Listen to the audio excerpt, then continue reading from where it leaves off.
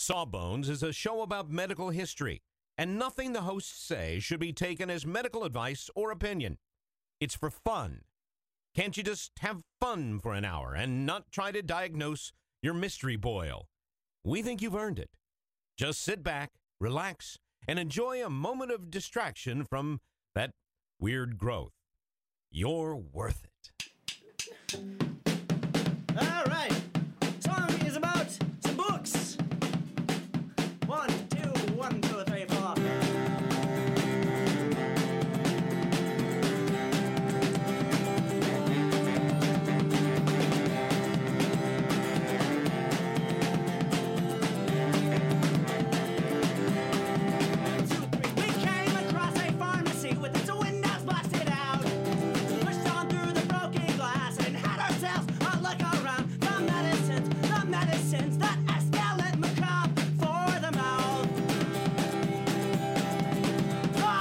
Hello, everybody, and welcome to Sawbones, a marital tour of misguided medicine. I'm your co-host, Justin McElroy. And I'm Sydney McElroy. Well, Justin, I was trying to prepare for the show this week, and I found a way to prepare for both this show and my day job all at once, and I was very excited. How'd you swing that, Sid? It is so rare that you'd think the two would overlap a lot since they're both medically oriented, but telling patients about how we used to bleed people and then actually practicing medicine actually don't Two very different ideas. Don't coincide very often.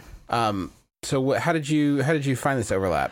Well, I'm gonna do a grand rounds. Do you know what a grand rounds is? I mean, I do, but why don't you explain it for everybody out there? I guess that's worth explaining.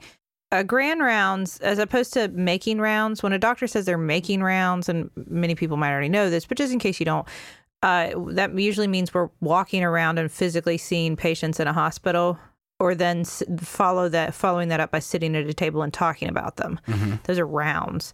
But grand rounds is when we all sit in a room together and teach each other something. So it used to actually involve a patient. Back in the day, you would actually bring a patient into the room and tell all of the residents or students or whatever about them, and go over their case in front of everybody and hopefully get some good ideas about what to do next. And the patient would be present or yes. no? Okay. The patient would be present. Wild. Yeah. It's an uncomfortable day, I feel like. Nowadays, that's rarely done, although there are times where patients are invited in to share their stories and such.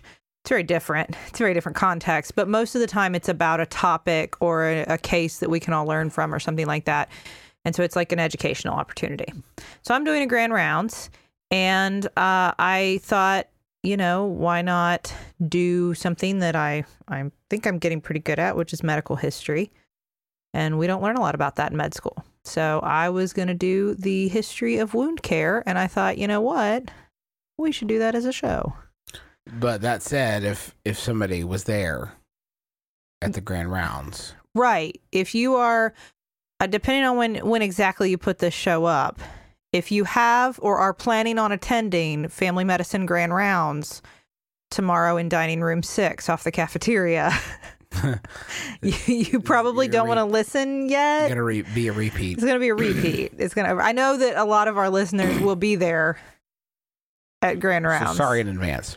You just sign the sheet in the cafeteria and you get free food. Nice. What, are we talking Schlotzsky's or pizza? Or no, I mean, it's hospital cafeteria food. But still. But as much as you want. Whoa. They have good bacon. They do. Not for at lunch. Hospital. Yeah, for a hospital. They're very great at bacon.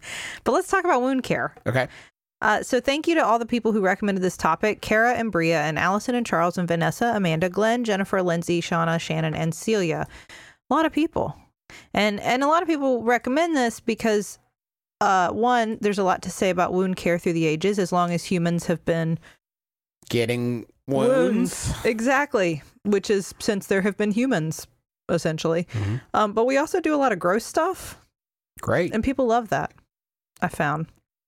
So what's interesting is that some of the principles of wound care that still exist today actually have persisted through the ages.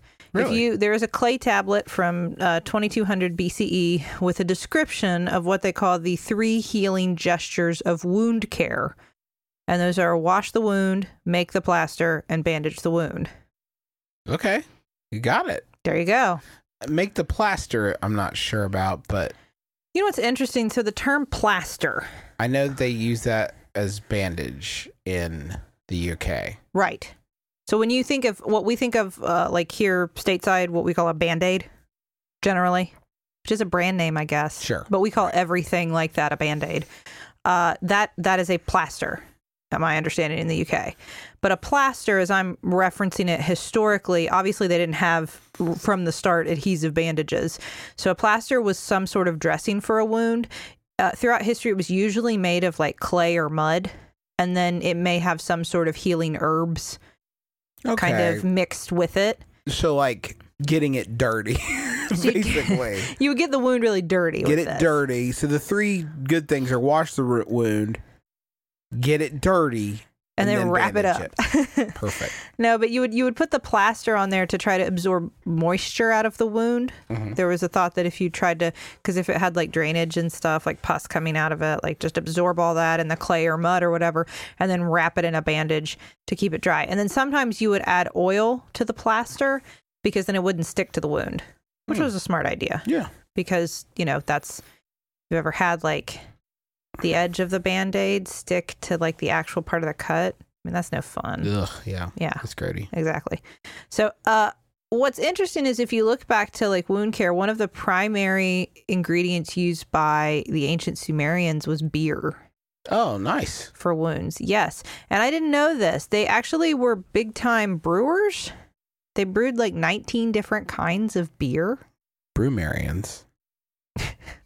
That's good, Justin. Thanks, Sid. If you've been talking to my dad. No. But they would apply beer directly to wounds or add it to wound dressings. They take it out of the bottle first, I'm assuming, right? Yes. It would just use it to cold compress. I don't think it was bottled beer. Is going to be my guess. That's a good point. I imagine like giant casks or something. Yeah.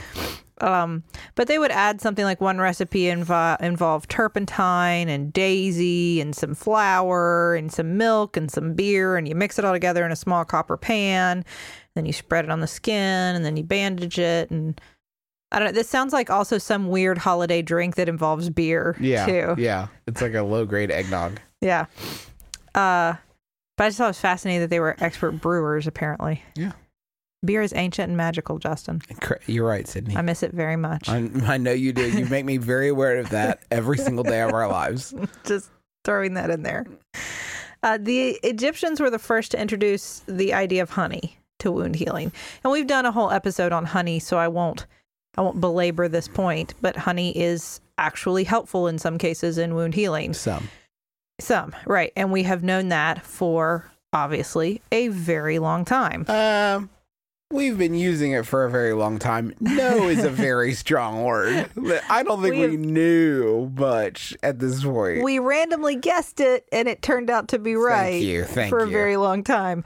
So it was a primary component of a lot of their wound dressing recipes, along with grease and lint. And so when I say that... You old doofuses. Just 2 steps forward, 800 steps back with you guys. Now, hold on. Let me break it down for you. And like pizza we found on the ground. Toe jam. Grease, lint, and honey was like a basic wound dressing. And the lint, when they say the word lint, when we use the word lint, they probably mean some kind of like fibrous material from vegetables.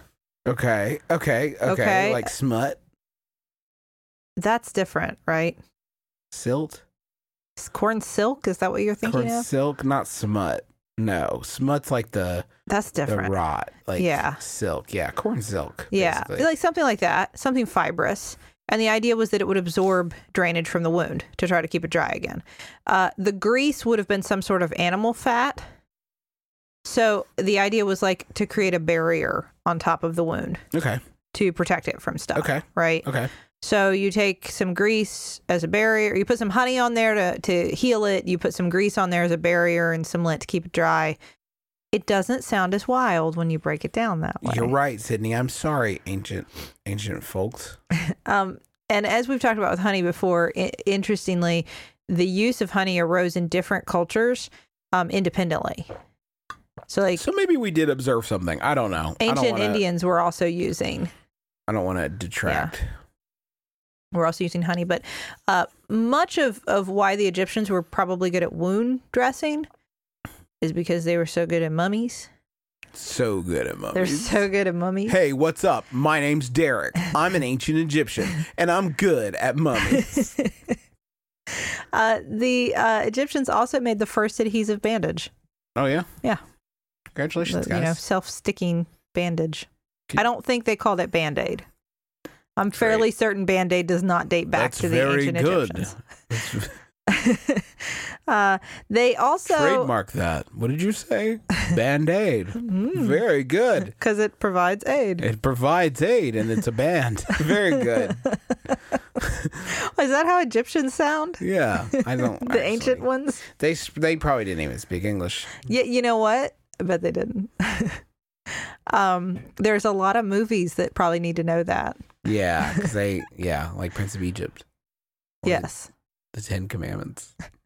Or like the common default, if we're not sure what language we should have the characters speak, we'll have them sort of speak very proper English. Yeah, or transatlantic. Yeah, it's not a British accent or an American accent. It's right. It's just that sort of. It's basically the accent for fancy. Yeah, that's what I mean. It's like a very fancy English. Yeah, but it's no country. It's no specific area, and it's the wrong language. So never mind.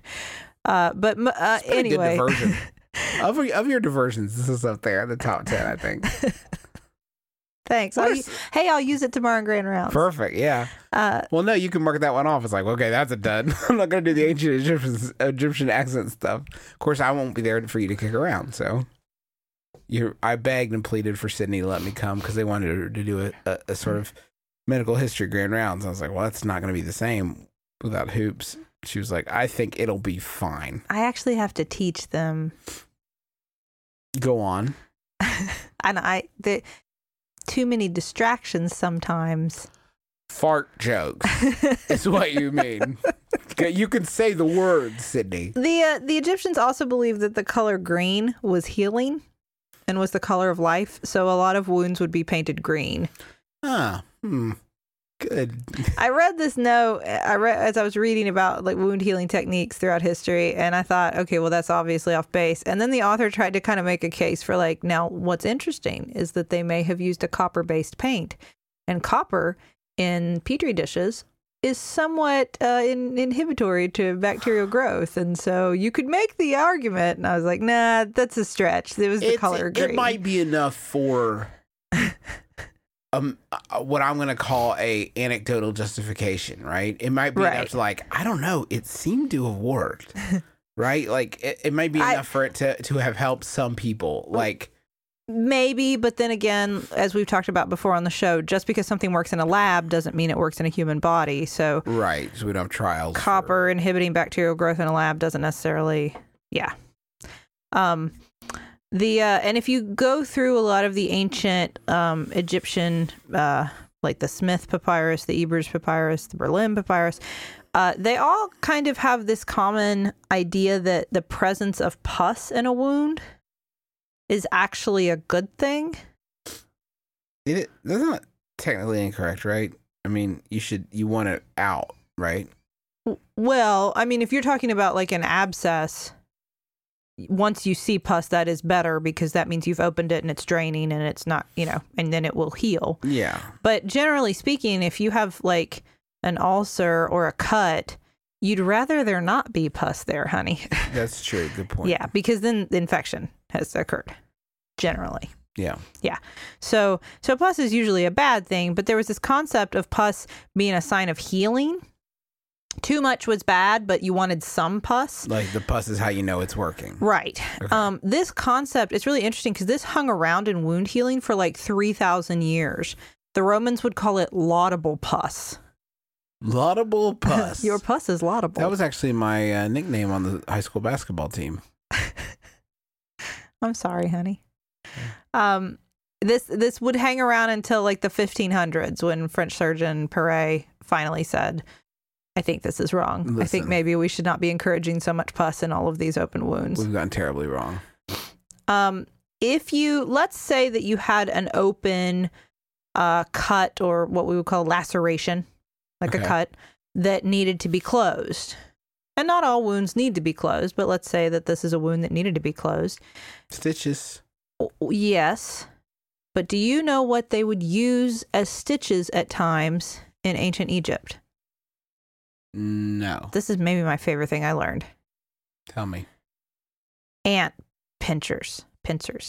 Really? They would take an ant and like grip the bottom of it and like hold its little like mandibles, its little, little pincers open. Yeah. And then make sure that those kind of get on either side of the wound.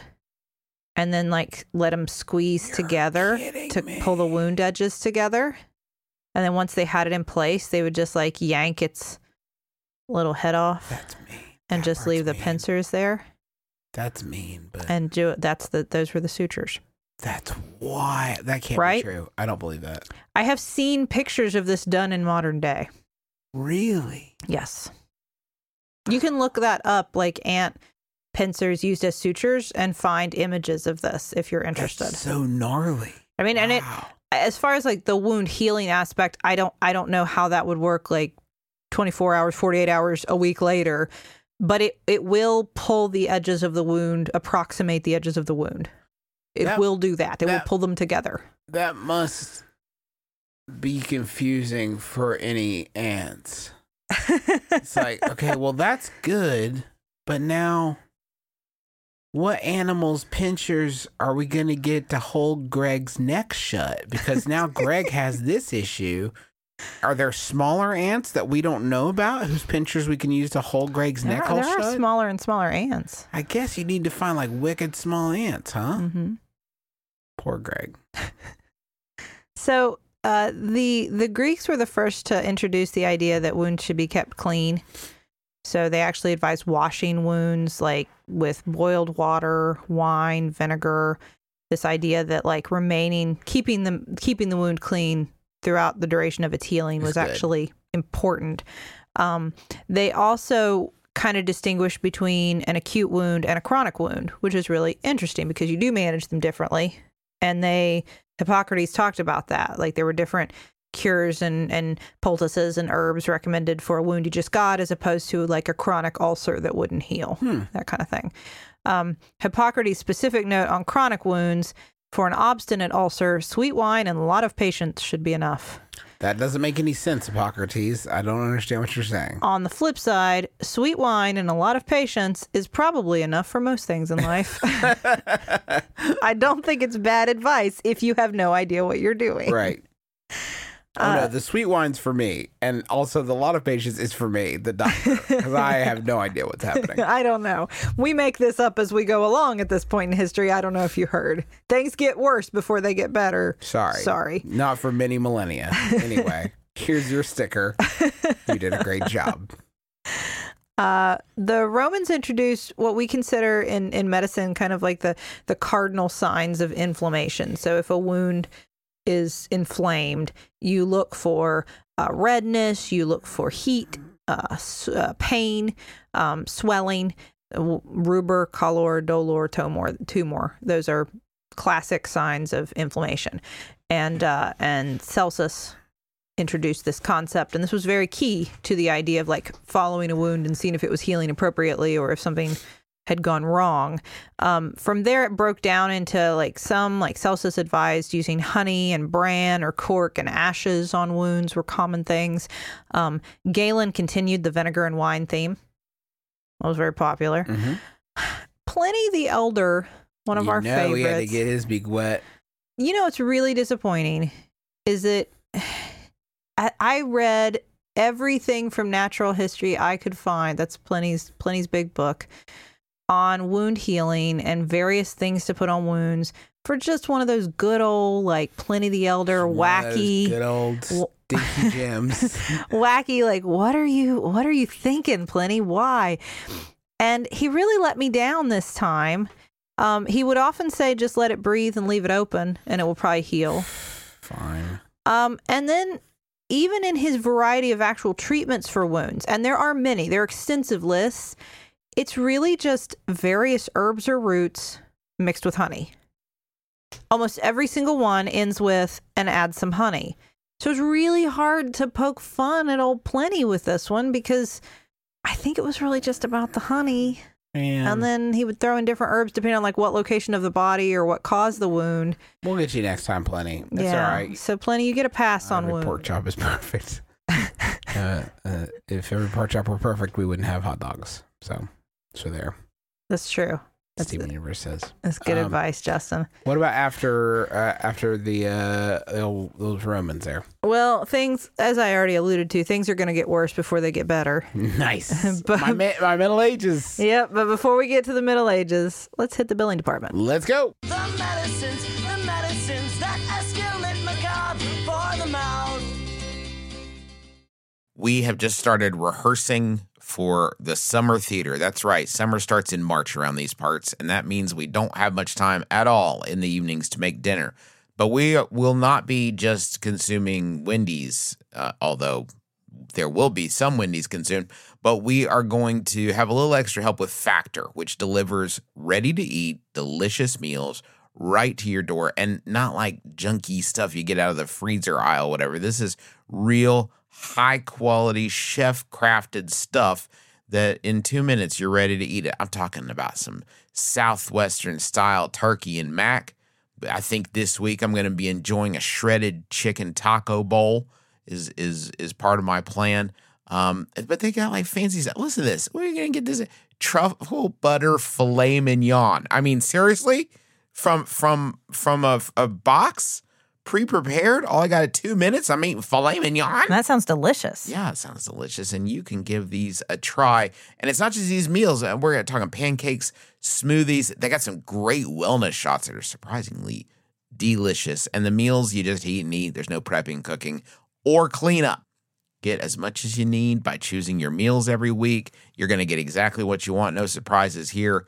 And the meals, I can say, are delicious. So what do you got to lose? Head on over to factormeals.com/sawbones50 and use code sawbones50 to get 50% off. That's code sawbones50 at factormeals.com/sawbones50 to get 50% off. Sydney, you know how you're always saying that you'd like to build a Justin McElroy fan site full of all your favorite quotes, clips, videos, and hunky pictures of beloved podcaster Justin McElroy? I don't remember. Well, there's no need to wait any longer, Sydney, because Squarespace is going to make it easier than you could possibly believe to make a website all about your favorite hunky podcasting superstar. I don't think I was going to. Squarespace, what is it? It's a tool. Think of it as the palette of a web design artist. But you don't have to be a web design artist. You could just take stuff off the palette that is created by real people that know what they're really doing and put it from the palette onto the easel. The metaphor is broken down. Basically, you're going to be able to create great looking websites that have fantastic customer support and help you unlock your creativity and do whatever you want to with your small business or podcaster obsession. You can sell products. You can post your videos. You can share your stories about how Justin has shaped your life and is also a fantastic father. Folks, you got to stop waiting to make your Justin McElroy fan site. Go to squarespace.com/sawbones for a free trial. And when you're ready to launch your Justin McElroy fan site, use offer code SAWBONES to save 10% off your first purchase of a website or domain. Okay, Sid, I'm fired up. You know the Middle Ages is always the worst. What do they got this time? Well, overall, in the Middle Ages, as you may imagine, techniques were not greatly improved. There were some things that were still being gleaned from like the writings of ancient Greece and Rome and were still being used. So like linen dressings, wine, lint, honey, those kinds of things were persisting. But as far as advances in the field, there generally were not a lot at period. In most on fields. Anything. Really. Yeah, it was rough. They're still debating about, should we, every time somebody gets a wound, should we sew it up? Should we leave it be? I don't know. I don't know. It's the Middle Ages, man. Just figure it out. And part of that is that at the time, a lot of kind of magical thinking overtook scientific inquiry. the use of charms to ward off, infections and that kinds of things, or just things like prayer. A lot of treatments were religiously motivated. So, go pray and you'll get better or you won't. No. That's pretty much it. The dominant theory in medicine at the time was the humoral theory. So, the four humors. 4 humors in balance, yeah. Exactly. So treatments for that usually included like bleeding the patient or cupping, things that would make you puke, things that would make you poop, things that would make you pee, that kind of thing. And even for wounds, it's really interesting that bleeding would be used for wounds. But it was. Yeah. I have a wound. It's bleeding. Well, let me cut you somewhere else. Good news. My treatment is already working. Now, I found this interesting. So one common wound problem in the Middle Ages were arrow wounds, because I guess the longbow was a popular weapon at this point in history. And so the way that a wound, or the way that an arrowhead was attached to the shaft was usually like with beeswax or something. So it wasn't on there that tightly. I mean, they usually would stay on for like the duration of the... They got the job done. Yes. I mean, they flew through the air and landed in a human, if your aim was good. So they did the job from that perspective. But And you were aiming at a human, because it may have just been a warning shot you were trying to do. Or trying to That's true. Or trying That's to true. spook them. So that really depends on your aim, though. That's not the fault of the arrow. Fair.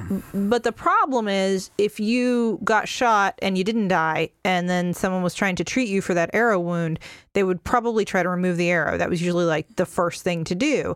And if you just grabbed the arrow and pulled, well, other than the fact that there were arrows with hooks and barbs and all kinds of... The fletching would get caught. Ugh. Yeah, all kinds of awful things like that. The other problem is that the head of the arrow would often just come off. So you would get the shaft out, but you still have this arrowhead lodged in your body somewhere. And every metal detector from then on out is going to be so annoying. So, and I mean, it's not like the arrows were clean to begin with. So like, this is bad. You're in a bad way. Yeah, it's rough. So one specialized instrument that was invented at this time in history was called the arrow spoon. Okay. Which was kind of a long hooked instrument. And the way you would use this is, first you would want to widen the wound some. Okay. So you would want to kind of just probe around the arrowhead and just like push out. Groovy. Okay. So that the wound got a little bigger. Yes. And then you would use this spoon device to kind of hook underneath the arrowhead. And then yank it out of there. And there were different variations. There were some that even had like screws in them, and you would try to like insert them into the arrowhead and screw them in and then pull it out that way. Luckily, and then the patient had been anesthetized. We had no anesthesia. If they were lucky, they had a stick to bite on. And after you got the arrowhead out, if your patient has survived this, then of course the natural progression, you would take a hot iron and stick it in the wound to cauterize it to stop the bleeding. Cool day. So is that an advance? I don't know that we can count that as an advance. No. It was a tool that got a job done. It did something. I would not call it an elegant tool. No. And probably not really a multitasker there. Nah, just that one. A single use. Maybe if you needed a melon baller on short notice, it would work. Now, I will say that as we move into like the 1400s, we see the concepts of debridement, meaning cleaning up like dead tissue and stuff from a wound that is inhibiting healing, getting rid of that without actually just kind of cutting the whole wound. You're just getting rid of the stuff that's going to stop it from healing. Right. And cleansing it and trying to like recognize that there's a certain kind of tissue that means a wound is healing called granulation tissue. It's like pink, fresh-looking tissue on the edges of the wound. Okay. That's a good sign. And if you see that, like, encourage that. Keep that growing and get rid of the dead stuff. Okay. Like, there was that recognition by English surgeon Thomas Morstead all the way back in the 1400s. Well, that's something. And then during the 1500s, that's when we get into Ambrose Paré, who revolutionized wound care, not just with the ideas I mentioned earlier that pus is not a good sign, and we should not try to encourage things to be infected. Puss up.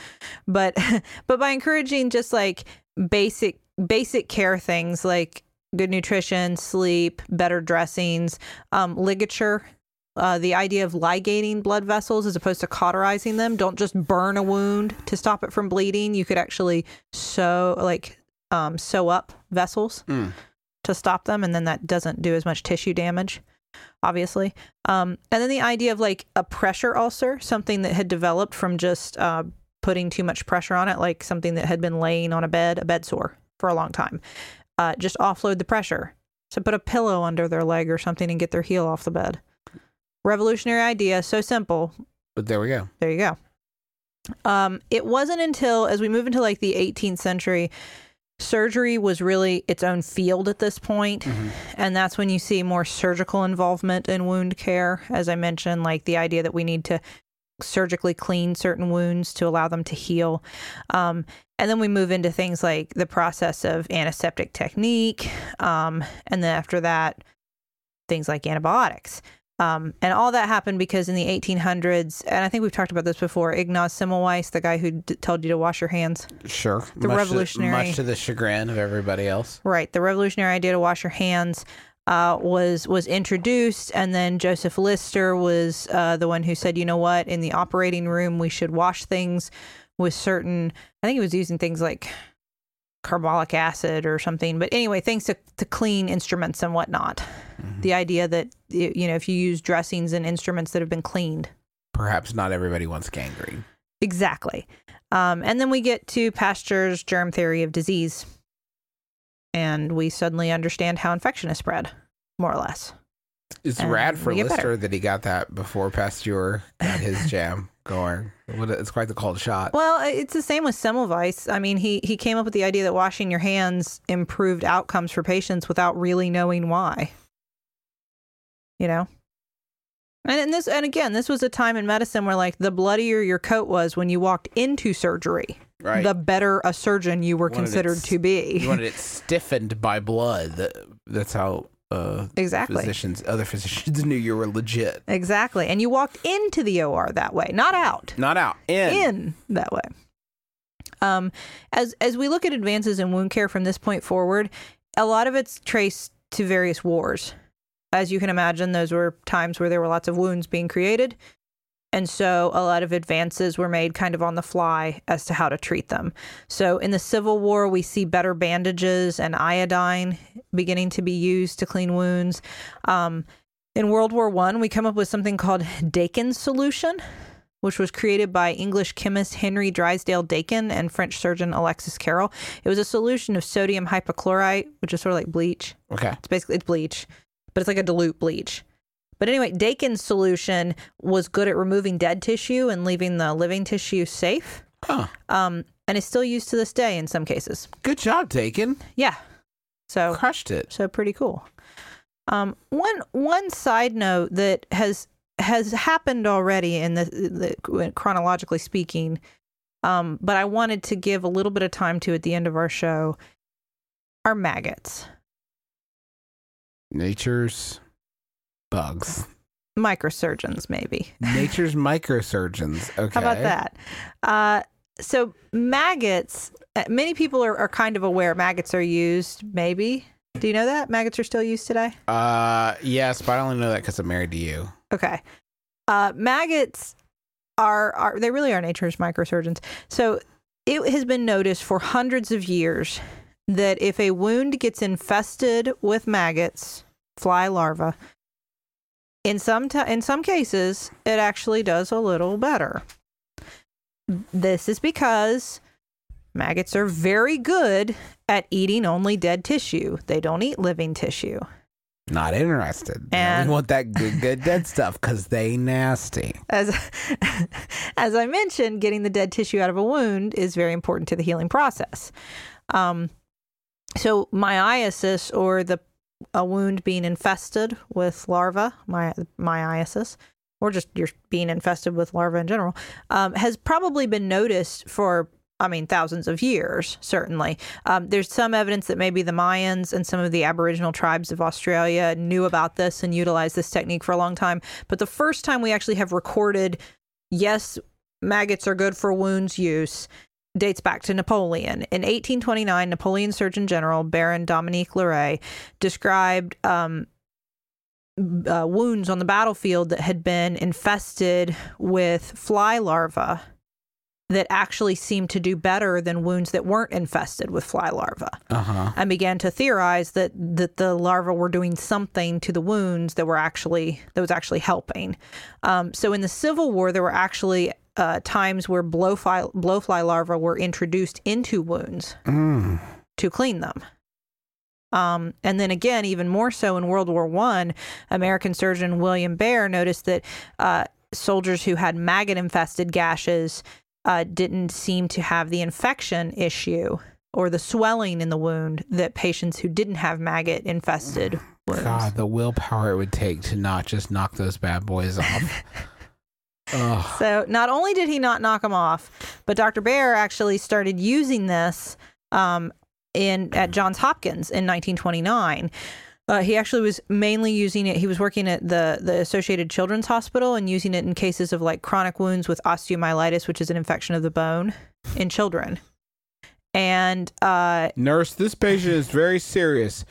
Bring me my giant box of maggots I keep in my office. But he was getting really great results from this. The wound healing process was greatly improved at his facility and in the patients that he tried this with. So within 5 years of him doing this and publishing it, over 1,000 American, Canadian, and European surgeons were using maggots in their practice for wound healing. Great. A lot of hospitals started to operate their own insectaries to grow and utilize maggots, because you don't want to go like scrape them off roadkill. You want them at the ready. You want them sterile. You want them clean. It's a fun gig. It's not good to go get them off like dead animals out in the wild. Wow, I thought they were so great. It needed only the dead stuff. We want the clean larva. And there was even a lab that opened, Letterly Labs in Pearl River, New York, where you could get your supply of surgical maggots if you needed them, if you didn't have an insectary. So from 1931... Do they transform into blowflies when you're cured? That's how you know? Like they've had enough of you and they're... That sounds like magical thinking. Yeah. They will, they will at some point become flies. Right. And then they'll leave. They grow up so fast. So by 1931, it was pretty commonplace. Sterile maggots of the green bottle fly are the most common, and I think persist as the most commonly used. Lucilia sericata is if you're interested in that kind of thing, what kind of fly is used. No, I'm not. And you really see like this. So 1931, it's introduced. Everybody is raving about this new therapy. Wild for it. It really dies down in the 40s with the introduction of antibiotics. Don't need you maggots anymore. Close the insectary. Because everybody thinks, well, we'll just... Stinky Doug's out of a job. We'll just give you antibiotics. Our lead insectician, Stinky Doug. But it's kind of a misunderstanding of what they're doing, because they're cleaning up the wound. They're cleaning up dead tissue. Antibiotics don't do that. They might kill bacteria, but they don't clean up dead tissue the way that maggots do. So there was still this undercurrent of people insisting there's probably a place for this in medicine. And then it wasn't really until the FDA approved it again in, I think, 2004. Wow. Yeah, that recently. When they said, you know what, you're right, there is a place for maggot therapy and it can be reintroduced. So maggot debridement therapy, or MDT is what we call it now. You introduce up to 1,000 maggots into a wound. You leave them there for anywhere from 1 to 3 days at a time. And you can use it for any kind of wound that has, like I said, dead tissue. The skin is kind of sloughy. There's pus, something that needs to be cleaned up. Mm-hmm. This would be an alternative to other surgical methods of cleaning up a wound, or other, not even surgical, chemical methods of debriding a wound. The neat thing is that we have a lot of studies that say it does, in fact, help. That it reduces the intense pain from some of these wounds. It reduces the odor. Sure. That's nice. And in 80 to 95% of cases, a complete or significant debridement of the wound is achieved. All right. Yeah. So it actually is pretty successful if used in the right case. Not bad. It reduces your risk of amputation. Nice. which is great. It reduces your risk of bacteremia, which is infection in your bloodstream. And the only real side effect, well, there are a couple. One, there are some people who have discomfort with it. Okay. Not a lot, not as many as you'd think, 20 to 25%. Ugh. But I think some people are fibbing. I would assume it would be honestly. higher. Yeah, no kidding. But I wouldn't. No way. How about you use stitches? It's 2017. Stitch me up. And it depends on the wound. I mean, if you have like exposed nerves and things and you've got a maggot crawling across it, that's probably going to cause some pain. But if you're talking about something like a chronic diabetic foot ulcer, that patient may not have any sensation left in that foot. They may have such severe nerve damage that they're not feeling anything. And so in which case you probably wouldn't have more pain from maggot therapy. So it depends on the wound and the patient. There are some other drawbacks. Medicinal maggots are alive. And so you have to ship them there, assuming you Alive. don't have your own in your own lab, which most hospitals don't. Ours doesn't. But you have to ship them there alive, and you have to care for them and make sure they maintain their living status. Keep their spirits up. Play the music. So about 1% arrive dead. That's actually, again, not as bad as I would have assumed. Yeah. And also, though, because they're alive, they can escape. They do move. Fun. Okay, great. And once they escape, I saw them called mobile fomites, meaning that a fomite is an object that can spread disease. Like a white coat is a classic example of a fomite. That's why there's more and more studies encouraging us to be careful about wearing white coats, because we're going in and out of rooms wearing white coats and spreading disease maybe on our white coats. They're a fomite. Yeah. Well, these are mobile ones. Yeah. So they're covered in infectious material and they move. Let's all agree they're a mobile fomite when they brought them in, gang. I mean, let's be honest. And now they're bugs. No, they've been bugs the whole time. You brought bugs into your hospital, clever girl. Come on. So you have to keep the dressings over top of them pretty tight to keep them in place. You don't want them wiggling away. And if they do wriggle away, fugitives is what I saw them referred to in some of the papers. If you have fugitives, I mean, they will become flies. Perfect. Which is not great in a hospital. Yeah. And then somebody's just going to swat them. And it's like, that's a doctor. What are you doing? That maggot is a doctor. And then there are a lot of papers that talk about the yuck factor. Mm-hmm. It actually tends to be a bigger problem for the doctor than for the patients who get maggot debridement therapy. Oh. In general, most patients tolerate it pretty well. And if it's working, I think, and you're able to avoid amputating your foot or something, then it's worth it. Mm-hmm. But they do have like special dressings to help cut down on that, sort of like a double-sided enclosed kind of dressing that you can like peel off and apply to the wound. There are ways to do it so that the person applying the dressing and the patient themselves never really see the maggots. Mm-hmm. They have all kinds of advanced encasement dressings that you can put on, and the maggots are there and they're doing their thing, but you don't really see them. That's no good. Don't lie to me.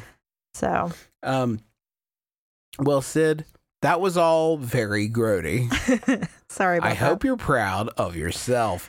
Thank you for listening to Sawbones. A couple things going on we're going to tell you about. It's not too late. We're going to be at PodCon this weekend. And if you can get out there to Seattle, I think they got tickets at the door. Or you can go to podcon.com and you actually get a remote ticket and you can listen to a lot of the shows and enjoy them right from the comfort of your own home. So it's going to be cool. Check it out. PodCon.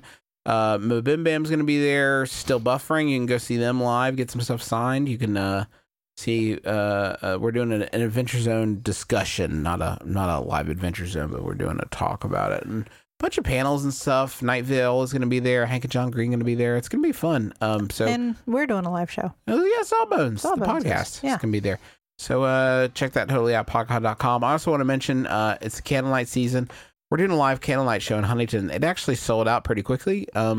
So for other people that want to get in on the holiday spirit, Sydney's sister Riley, also Still Buffering, organized a fundraiser called Be a Candlelights 2017 Star. And you can, the way it works is you can kick in $5 or more towards the cause, which I'll tell you about in a second. And you can get a star on the Candlelights tree. And the cause is Big Brothers, Big Sisters of South Central West Virginia.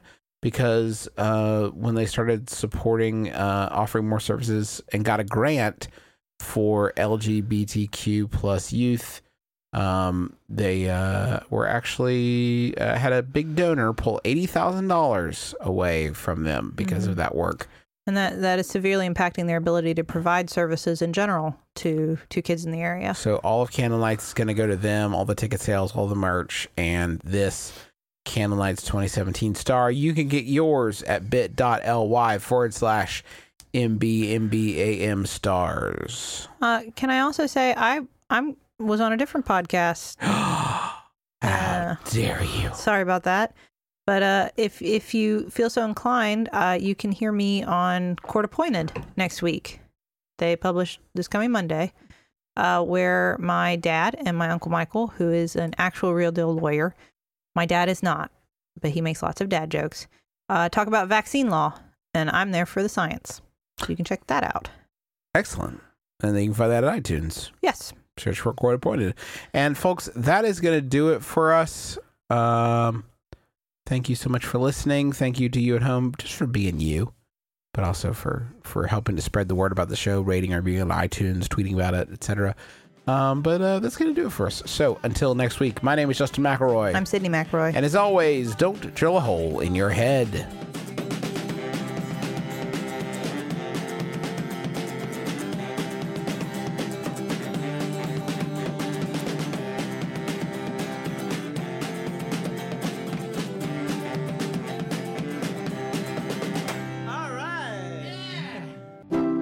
MaximumFun.org.